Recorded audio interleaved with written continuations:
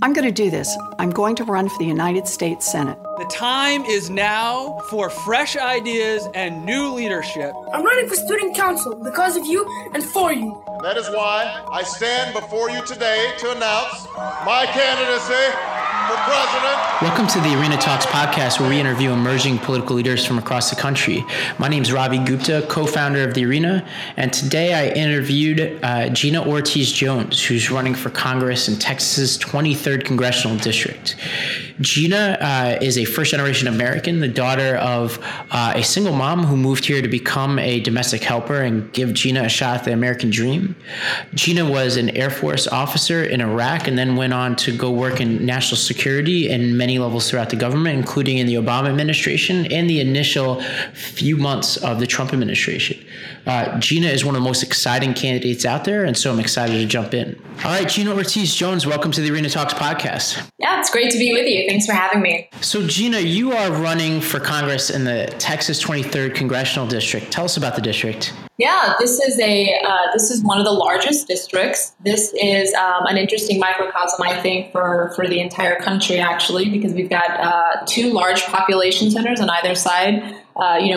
There's East Coast, West Coast. Here, there's San Antonio and El Paso. We've got 40% of the U.S. border in this district. This is a 70% Hispanic district, and so certainly a minority district. So many of the issues that are being talked about on the national level are certainly issues here in the district, and we feel some of those effects more immediately as well. So a great opportunity to pick this up. This is one of the 23 districts that Hillary won, but was narrowly won at the congressional level by the Republicans. So a true purple district, a district that has flipped, between Democrat and Republican. Very much so over the last couple of cycles. So, very independent streak. Veterans, do better actually in Purple District. And as the only veteran in this race, I look forward to being the first woman ever to represent this district in Congress. And so tell us a little bit more. What made you decide to jump in? You're relatively young. Yeah, I'm young, but I have been very fortunate. And I honestly, there wasn't one thing, I'll be honest, Ravi, but it was the last 5.5 months that I spent working in the executive office of the president. So I was a civil servant, but, so I was honored to serve under President Obama, and then stayed for the transition. And those 5.5 months under the Trump administration really opened my eyes, and I'm sure was a gut check, to so many people.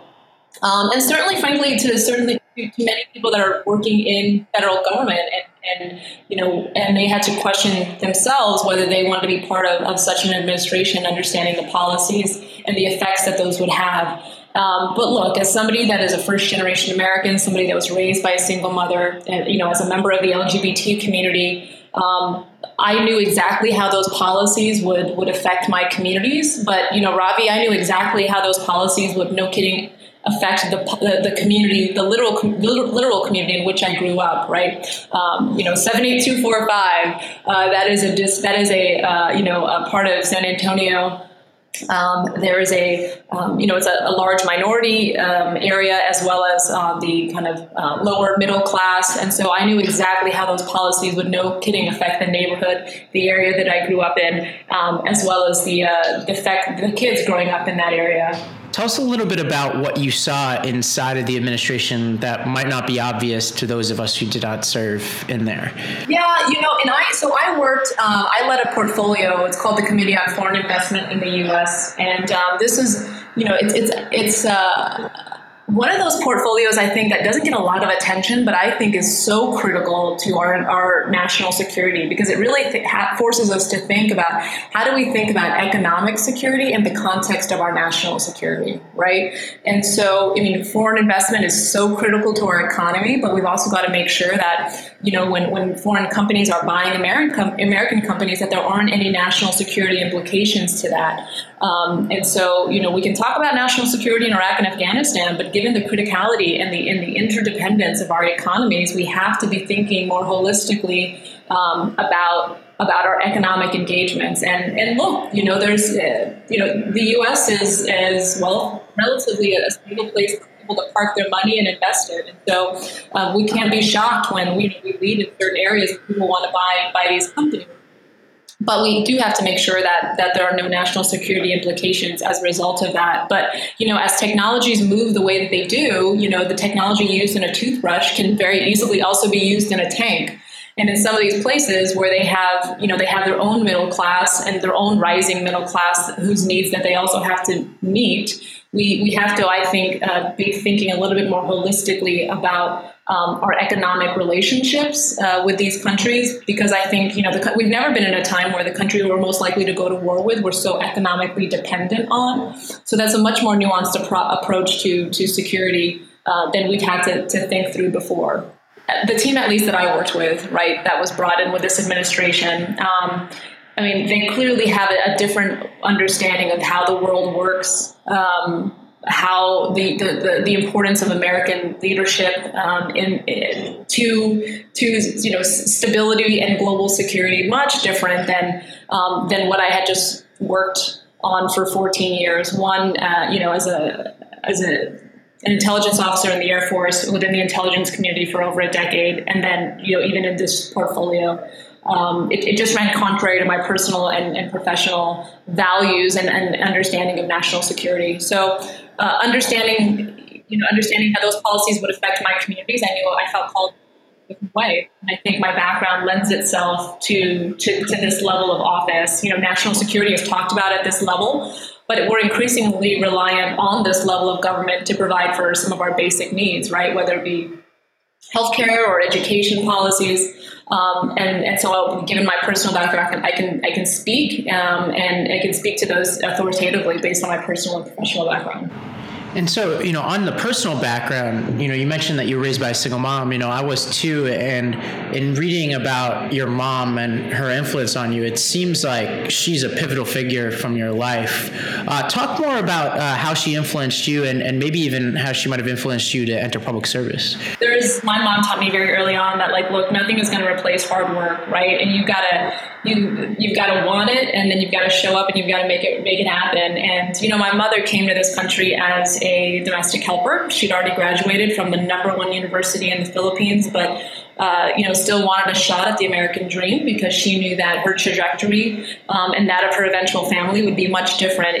She came to this country. And so, she took a leap and humbled herself to do that. And so, that's the cloth that I'm cut from. That is the example that has shaped, my understanding of what it takes to make it happen. But she also, we grew up always hearing about, our first cousins, frankly, that were just not as fortunate only because they were not born in this country, right? It was really only because of that. And so we knew that we were very fortunate, but we also knew we had to give back. And that's why I've dedicated my life to public service. My sister is in the Navy. She actually just she was actually part of the mission that was helping out with the recovery with Harvey, as well as what's going on in Puerto Rico. So we know we're very fortunate. We also know that we need to give back. But it was not easy at times. As my mom raising my sister and I by herself, we needed reduced lunch. Yes, we needed to live in subsidized housing for a little bit. And so those are, that wasn't my entire childhood, but I remember them, right? And I know exactly what it means to need a little bit of help. So I don't see those things as handouts. I see those things as investments. To me, those were just as critical to me doing what I'm doing now as the ROTC scholarship that I received to attend Boston University. I think when we invest in our most vulnerable and allow them to become our most promising, that is what this country is about. And I mean, that's what it's going to take to really ensure that, we are secure both at home and abroad. And, speaking of, the role of government, I was reading an article about you, and there was a particularly pointed quote in there that I wanted you to elaborate on, and I'll read the quote for you. Here's the quote, and this is in reference to the incumbent, Congressman Hurd. You say, "I don't know the man, but I know his voting record, and I know his voting record would affect families like mine growing up. I think the fact that you could take a selfie with somebody one day and vote against their interests the next day needs more attention." Talk more about that. Yeah, I mean, there's a lot there, right? So look, I think, Will Hurd's voting records for itself, right? When he chooses to spend his time voting to ban abortions after 20 weeks, yet takes no action when CHIP expires for so many kids in Texas, understanding what a large percentage of our kids go uninsured. That's one. I mean, when he votes to delay the implementation of smog reduction measures, that matters because 1 in 11 kids in Texas has asthma. In Bexar County, 1 in 7. In communities like I grew up, it's probably 2 or 3, possibly 4 out of 7. So when he votes, there are real consequences and immediate consequences for this district. Frankly, as a member of having served under Don't Ask, Don't Tell, his recent vote to deny active duty members access to medical resources only because they're transgender. What he did with that is first he threatened the health of that service member that is already in Iraq, already in Afghanistan, right? So he threatened that one member. He threatened the risk of that unit. He put that mission at risk because we all know, if you've ever served, if one person of the team isn't 100%, the unit isn't 100%, and the mission is possibly at risk. So he votes along party lines, and unfortunately, that hurts the district, and that hurts, frankly, it threatens all of our national security. So, I just have a different view on these issues and a different understanding of what it takes to actually secure this country, based on my personal and professional experience. And so, yeah, I mean, the comment about taking a selfie with somebody but voting against their interest one day, I think that really, that speaks to I would argue kind of how he's gotten away with some of these things, if you will, is, he'll show up and take a selfie with you, and then it's hard to believe that he would vote in such a way. But I think it's on all of us now to be paying attention to exactly how his votes are affecting the district. Yeah, and he has this reputation as kind of a moderate, because I think of some of the showmanship, right? Like, he drove across the country with a Democratic member of Congress. I think he fashions himself to the public as the kind of person who could work across the aisle. But it sounds like, from what you're saying, that he's a fairly extreme conservative. So I'm only saying what his voting record shows me, right? Yeah. His voting record shows me that he's far from a moderate. And frankly, I don't think you get to call yourself a moderate just because you don't say crazy shit, right? Yeah. I think our standard has to be a little bit higher than that, especially when our voting record it's clear and explicit about how you actually feel about these issues. Yeah, I mean, to be honest, I'd rather have somebody say crazy shit than vote for crazy shit if we had a choice between the two. And so, in talking about your experience, you're the only veteran in this race, and you served as an intelligence officer in Iraq. What years were you there, and what did you see? So I deployed to Iraq in the summer of 2005, and I was part of an element that provides close air support. And so this is an Air Force element that supports other Air Force elements that are tied to Army units. And the whole point of this is that, when Army units are under attack, we call them troops in contact, and they need additional firepower. What they'll do is call on the Air Force for support, and that'll be either a maneuver or some type of the need to drop some type of bomb based on what's going on there, essentially to allow that unit to get out of harm's way. So this was, given what was going on in Iraq at the time, this was a critical mission all over the country, and this was an exciting time to be there. I did serve under Don't Ask, Don't Tell. And so it makes me think back to, the time when I was there serving under those conditions, and to think that there are men and women, putting their lives on the line today that are similarly, questioning how their government is looking upon them, as we have these questions now about, one, their ability to serve, and then frankly their access to medical resources if they happen to be transgender, right? It's just really unfortunate that people that are working to provide security for you and I are having to question their own security, especially when they're already in harm's way. Yeah, it's tragic. And you also had an opportunity to serve in the Office of the U.S. Trade Representative. And from what I understand, your job was to review foreign investments so that they wouldn't pose national security risks. Given that was your job, if I have it right, do you ever think about the fact that, our president right now has all of these webs of foreign investments that pose security risks at a level that we've probably never seen before?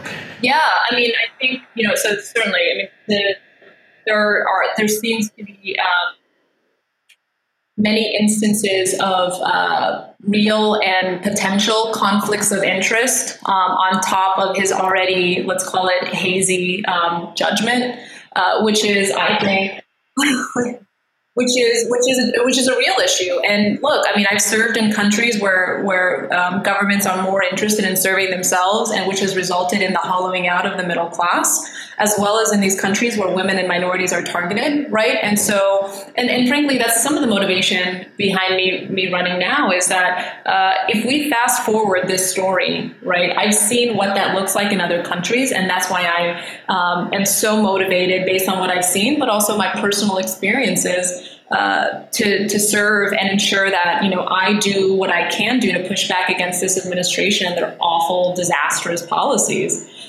Because, American leadership is too important. Some folks might be questioning it now, but it's still so critical to international order, global security. And so I think we can right this ship, and I look forward to being part of that. And so you've now been announced for a few months. What are some of the lessons that you've learned in your first few months of campaigning? I am encouraged by the amount of support.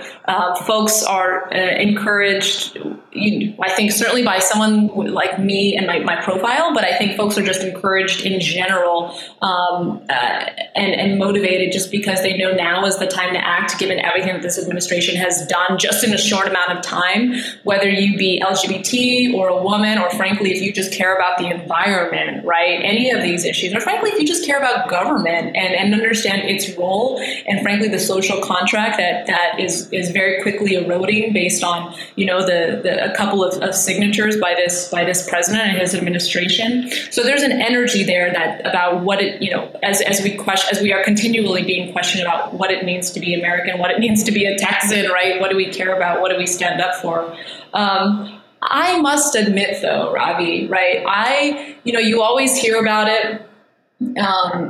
But, this system of politics, and frankly, getting into politics, is very much set up for people that already are in power, right? And by that, I mean, those that have access to resources, either through their personal or their professional network.